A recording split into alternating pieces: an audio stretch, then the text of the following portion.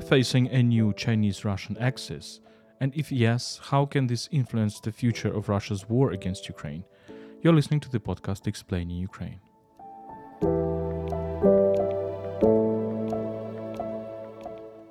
My name is Volodymyr Yermolenko. I'm Ukrainian philosopher and journalist, chief editor of UkraineWorld.org, a website in English about Ukraine. My guest is Maxim Panchenko, expert and analyst at Ukraine World. Ukraine World is brought to you by Internews Ukraine, one of the largest Ukrainian media NGOs. You can support us on patreon.com/UkraineWorld. You can also support our volunteer trips to the frontline areas at PayPal, ukraine.resisting@gmail.com. This is our series Around Ukraine, in which we discuss what is happening in the international context of the Russian invasion of Ukraine.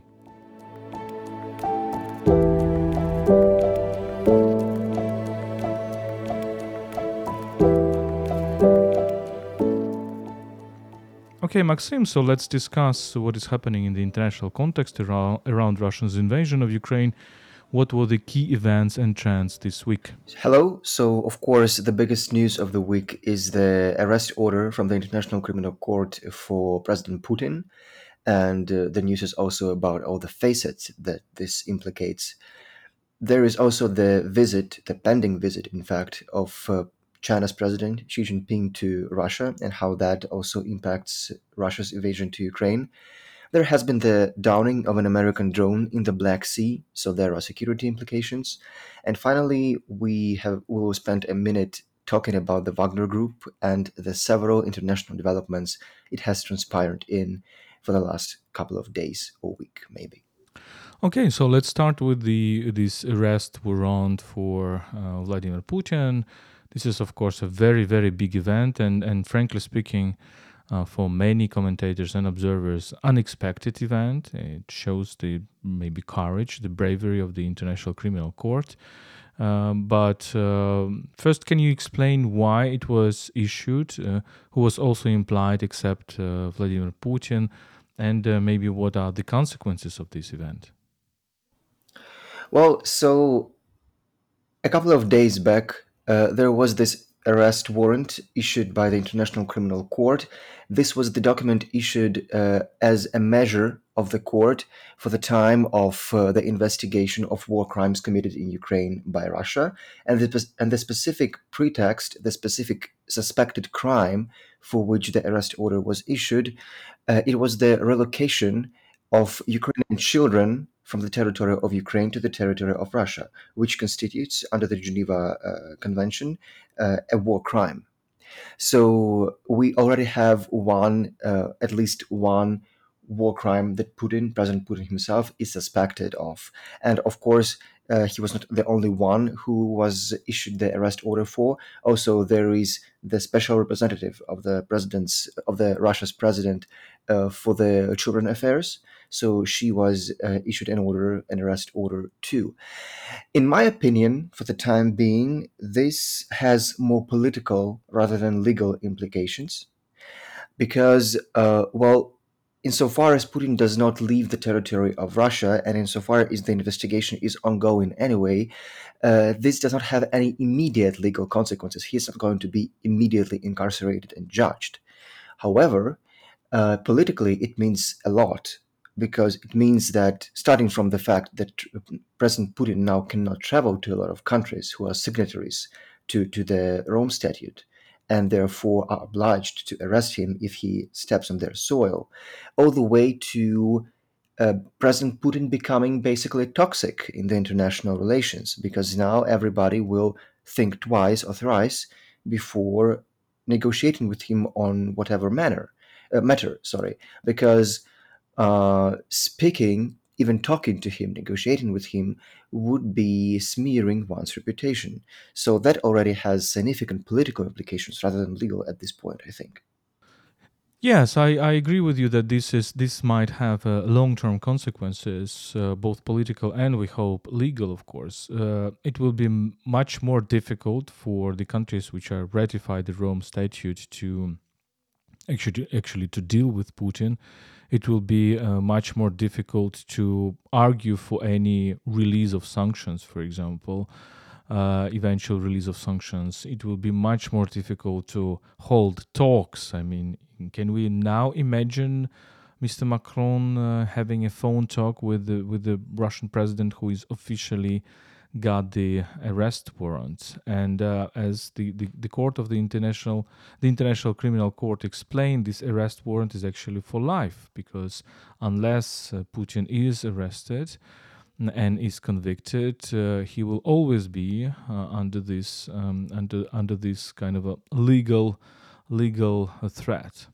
At the same time, you mentioned this Russian ombudsman for children, who is called Maria Lvova Belova, who is a young woman born in 1984, and who was, present in the Russian politics or social life as a woman who is taking care of children, who adopts children, who is showing how, clement she is and how kind she is, and she's like, I think she's taking care of about 9 children or whatever. So this is indeed an attempt to show this humanistic face of the Russian regime. And there were lots of videos of Putin talking to Maria Lvova Belova. But we understand the whole cynicism in this situation, when actually they come to Ukraine, they bombard Ukraine, they kill children. At least 5, I think it's about 500 children killed, according to official figures, and the real figure can be much, much higher. And then they pretend to evacuate these children. Some of them have parents, some of them do not have parents. They pretend to save them, whereas, well, they created the situation when these children have no families and no parents. We often hear stories when they separate families. For example, when from occupied territories they take children and bring them to the so-called children camps, and then like pioneer camps like during the Soviet Union, and then the parents have no capacity actually to take them back. And we also see that there is this, pro-Russian education of these children. They try to make them new Russian citizens. They try to, cultivate them, educate them in the spirit of hatred of Ukraine and hatred of the West, probably. And it is so funny that this Maria Lvova Belova, once she said that, look, we took children from Mariupol, and then initially they were kind of strange. They were refusing to greet us. They were singing anthem to Ukraine. She said anthem to Ukraine, Gimn Ukraine. I just noticed that, not Gimn Ukraine, not anthem of Ukraine, but anthem to Ukraine. And as if they were not normal. They were kind of a deviant children. Okay, you take children from the occupied lands after you have bombed them, and then you are kind of say, okay, this is not normal what they're doing there. They're not normal. They're deviant because they're Ukrainians and they love their country and they sing the Ukraine anthem. So we will make them normal again. We'll normalize them. This is the rhetoric behind that. But again, what strikes me is how this image of a humanistic person, of this Maria Lvova Belova, actually, how Russian regime tries to make this image, put this mask of a humanistic regime. What do you think? I totally agree with you, because this is a very perverted perception of things, and trying to present it as actually caring for children, actually trying to save somebody. This is a picture they try to sell to their own people. And maybe they are so well influenced by their own propaganda that they even believe it themselves, that they are caring for somebody and saving somebody from Ukraine in this instance. But the important thing here is that there are clear guidelines internationally respected as to what constitutes a war crime and what does not.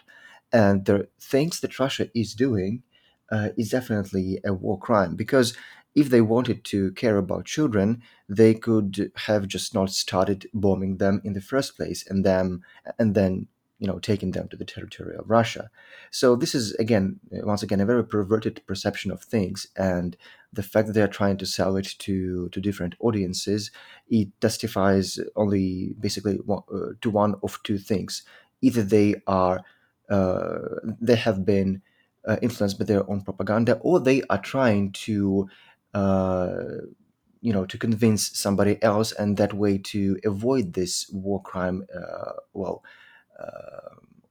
incriminations from the international bodies, from anybody around the world. So maybe it's just another, spin of this war for vision of things around the world. Yes, and I thought so. I think one of the red lines which was crossed in this decision is that, politically this was a kind of a latent decision, latent agreement among the world leaders that we do not impose sanctions on Putin. We just impose sanctions on his closest entourage, and apart from that, we kind of give a sign to Putin that something is wrong and that people around him are actually targeted with sanctions. But this is precisely arrest warrant to the Russian president, and we understand why, because he showed himself numerous times with this Maria Lvova-Belova, and he actually on the camera was giving orders what to do with these children and how to take care of them, how to ensure their adoption, how to ensure their integration into Russia, the kind of integration into Russian citizenship, etc. This is all filmed. This is all filmed by the official Russian propaganda. This also shows how stupid official Russian propaganda sometimes is. And another thing is, of course, that this is a legal act. This is not a political act. So nobody, I hope that no country which actually ratified the Roman Statute will be able now to say, okay, this is politics, this is the political action, and we don't care about this, we don't observe this. This is a legal act, and therefore it has, I think, and we hope, much wider consequences.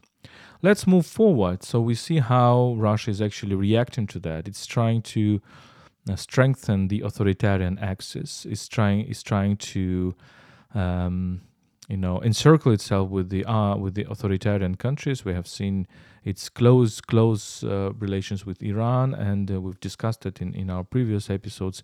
And now, of course, China. The visit of Xi Jinping to China and Putin's article in the leading Chinese newspaper beforehand, one day before this visit. This was, of course, a very, very big sign.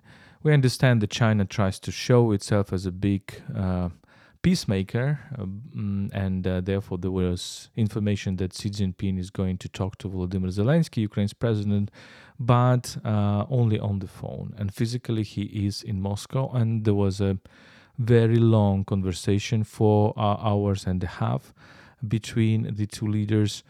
And actually, well, despite Russia's attempt to show it like a bilateral, equal meeting, I think it was clear that China came and China's leader came to Russia as the new kind of a suzerain to this country. What do you think? Well, I think that most of the agenda of the visit apparently was behind the covers, so to say. So it's not been made public, at least yet. But even judging from from the symbolic things, from the diplomatic symbolism, there is so much to talk about. First of all, the arrest order that we have just been discussing had been issued for Putin only a couple of days before Chinese president had to visit Russia, and everybody was wondering, or the pundits were wondering, if this would stop China from Chinese leader from coming to Russia, because China is not a signatory of the Rome Statute, so it does not have any formal pretexts not to come or not to or to arrest him, etc., etc. But as we discussed, this is so much about politics at this stage, not just the legal dimension. So everybody was expecting whether China would prefer or not to smear itself with contacts with Putin's Russia, and we see that all in all, the Chinese leader has come to Russia, and that it in itself is not a very pleasant but a very vocal, very vociferous sign per se. And also, as you said, the fact that he has come to Russia for a multi-day visit and only is going to talk to Ukrainian leader over the phone. This means much in Western diplomatic symbolism, but it means even more, I think, in the Chinese diplomatic symbolism, in the in the Eastern diplomatic symbolism, because so much symbolism as exists in the Eastern practices, it is even more eloquent, I would say. And the fact that there is a full-fledged visit, multi-day visit, but at the same time, there is only going to be only a conversation with the Ukrainian leader, not a visit, one capital after another, etc. I think that tells a lot, and it has to make Ukrainian leadership to think a lot about how to cooperate and how to negotiate with the Chinese henceforth. What it makes us more sober about what we mean for what part of the world picture we have in the eyes of the Eastern countries, primarily China. Yeah, yeah. So this is an important event, and maybe it's also interesting how what was the rhetorics of Putin's article for Chinese audience, and the rhetorics was that look, this cooperation actually presents the true harmony, and that he was like using these words, the true harmony which can exist between states, not that type of relationship which exists in the West, where there is hierarchy, where there is domination, etc. And actually, we understand that this is all fake. This is all disinformation, because first, in the Russian vision of the world, there has never been any idea of the equal relations. There was only an idea of the empire versus colonies. And in the Chinese vision of the world, I don't think that Xi Jinping came to Russia for equal relations.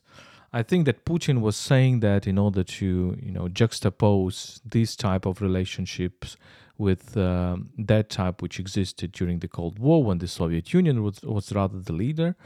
But now we will increasingly face maybe the situation when China will be increasingly the leader of this authoritarian axis. And basically, one of the key questions for us is, what is the China strategy? Is China's strategy to support Russia, or is China's strategy to exhaust all the parties in the conflict? And this might explain, many things that will be happening in the future. Of course, the answer to this question actually leads us to the answer to many other questions. Okay, what else can we say? Let's move forward to the issue of downing of an American drone in the Black Sea. What can you say about this? Well, so basically, again, during the last couple of days, there has been this incident when there was the reconnaissance drone of the United States in the Black Sea, and basically Russia, well, not shot it down. It used two fighter jets to collide with it, and then to down it that way, and to sink it. But in essentially, what it boils down to, in my opinion, is turf wars in a way, because there is this position of Ukraine and the Western states, according to which there is the vision of what international waters and what Ukraine's territory is. This is the issue of Crimea belonging to Ukraine and this being internationally recognized, etc. And there is Russia's vision, who says that Crimea is Russian, and moreover, this part of the high seas is now closed because of the special military operation, as Russia calls it. And from what I read, this is word by word what Russian ambassador to the United States says. Basically in the United States, when he was summoned to the administration, he said that Russia had warned the United States and the entire world that this is going to be the zone of the special military operation. So do not poke your nose around here. So what I gather from this incident is that whatever the American drone was doing there, this whole picture boils down to to perceptions, to demonstrations by the sides of how they try to live up to their own vision of what is the free territory, what is Ukrainian territory, what is the international waters, etc. And that way to draw some red lines for Russia in this case, and not and to make it not cross it. Of course, I think there has been also a more practical element to this because obviously the American drone was doing reconnaissance there, just given the type of that drone. But as for now, at least, there are no further details on that, so it is not one cannot comment something very specifically. Yeah, so Russia shows that actually it continues its strategy of violating the borders, of violating the international space in the international waters, right? Because this is how Russia is waging this war. It says that Ukrainian territory is not a Ukrainian territory. International waters are not international waters. And we can make further analogy that the tragedy of MH17, the downing of the airplane in 2014, done by Russian and pro-Russian troops. While Russians can also say that, look, why are you flying over Ukrainian territory? This is a war zone and we can shoot any airplane here. Right? So this has really, really dramatic and tragic consequences.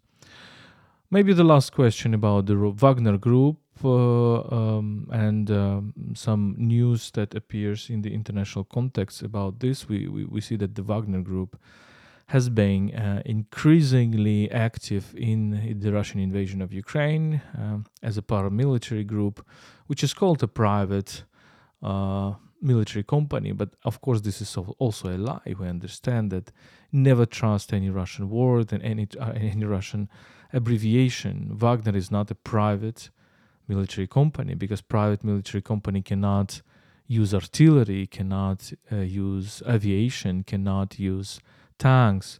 What they have been using, at least with artillery, it's clearly that they have been using in the eastern Ukraine, and this is one of the Russian hands. This is one of the Russian instruments used for many years for several purposes. First, to effectuate some of the most bloody or the most illegal actions, and secondly, to hide the real casualties, because they can always say that people who died in the Wagner Group are not actually the Russian servicemen, the Russian military, and therefore they do not count. So, what are the recent events around it?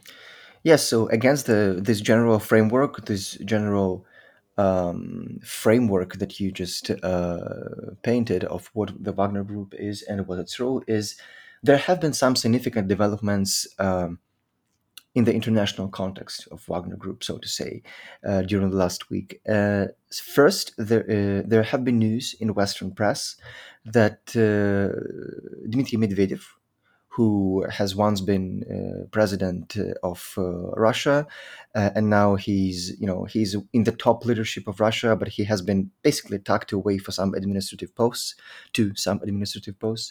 Um, there are news that he had ordered assassination of a high-ranking Italian officer, if I'm not mistaken, of the defense minister of Italy, which basically would be in retaliation for his support and generally Italy's support of Ukraine and sending weapons to Ukraine.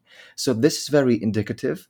This is very vindictive, of course, but most of all, it is very telling about why this Wagner Group has to be why the actions or the purported actions of the Wagner Group should be perceived in the world as the as instances of the state terrorism, of Russia's state terrorism, because we have been talking about that Russia's state terrorism in Ukraine for the past year very frequently, at least, because of which war crimes Russia is committing in Ukraine, etc., and how it is bombing the civil buildings, civil infrastructure, and civilians. However, now this starts to be brought on the international plane. Plotting to assassinate a foreign official, high-ranking official, it is a very serious thing. And how else, other than state terrorism, this could be labeled? And then another development, it happened interestingly enough, it either happened or was reported, because there can be differences. On the day of President Xi Jinping's visit to Russia, so there are news that in the Central African Republic, uh, members of the Wagner Group stationed there have killed several, I think it was up to a dozen even, members of a gold digging company, gold digging workers that are Chinese nationals. So this, first of all, confirms of what I've been talking about, the Italian example, and it is just showing how much this tendency, this disturbing tendency, spreads around the world. But secondly, it also shows that this has been committed in this particular case against Chinese nationals. This is they are stupid enough, let me put it bluntly, to do even these things, to project their violence so far as to not choose their targets and not think twice about, hey, that this may be our political allies.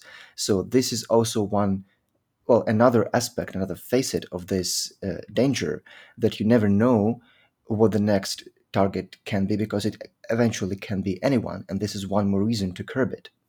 Yes, and it's very important that we spot this story. Just to add to the Italian story, basically the information came from Italian newspaper Il Foglio, which reported recently, actually on the 15th of March, that according to Italian intelligence, there could have been an assassination attempt of Italian Defense Minister Guido Crosetto, and maybe Mr. Medvedev is behind it. At least he was calling Crosetto with using very, very obscene words in Russian to mark this official. Well, indeed, the Wagner Group is a remarkable story, because and other paramilitary units in Russia, including Kadyrov, the Chechen units, including right now there is information from various sources that Putin himself is preparing kind of a private army around himself in case there are disturbances in Russia and disorder. We're actually moving back to something like, I don't know, some people compare it with Oprichny now, with the times of Ivan the Terrible, Ivan Grozny, who actually surrounded himself with these very cruel people, and actually gave them power. So it was kind of the rule of the mafia at that time of the world. And it's remarkable that the Russian state, which we believed is so strong, so hierarchical, actually accepts the existence of such things. So it's turning, an empire which actually using the private armies, the feudal structures, the medieval structures to achieve its goals. Okay, we will finish on that note. Thank you for listening. This was a podcast explaining Ukraine by ukraineworld.org, our series around Ukraine, in which we discuss the international context of Russian invasion of Ukraine. My name is Volodymyr Yermolenko. I'm Ukrainian philosopher and journalist, chief editor of Ukraine World. And my guest is traditionally Maxim Panchenko, who is analyst and journalist at Ukraine World and who is preparing this series around Ukraine. You can support us on patreon.com/UkraineWorld. You can also support our volunteer trips to the front line at PayPal, ukraine.resisting@gmail.com. Stay with us and stand with Ukraine.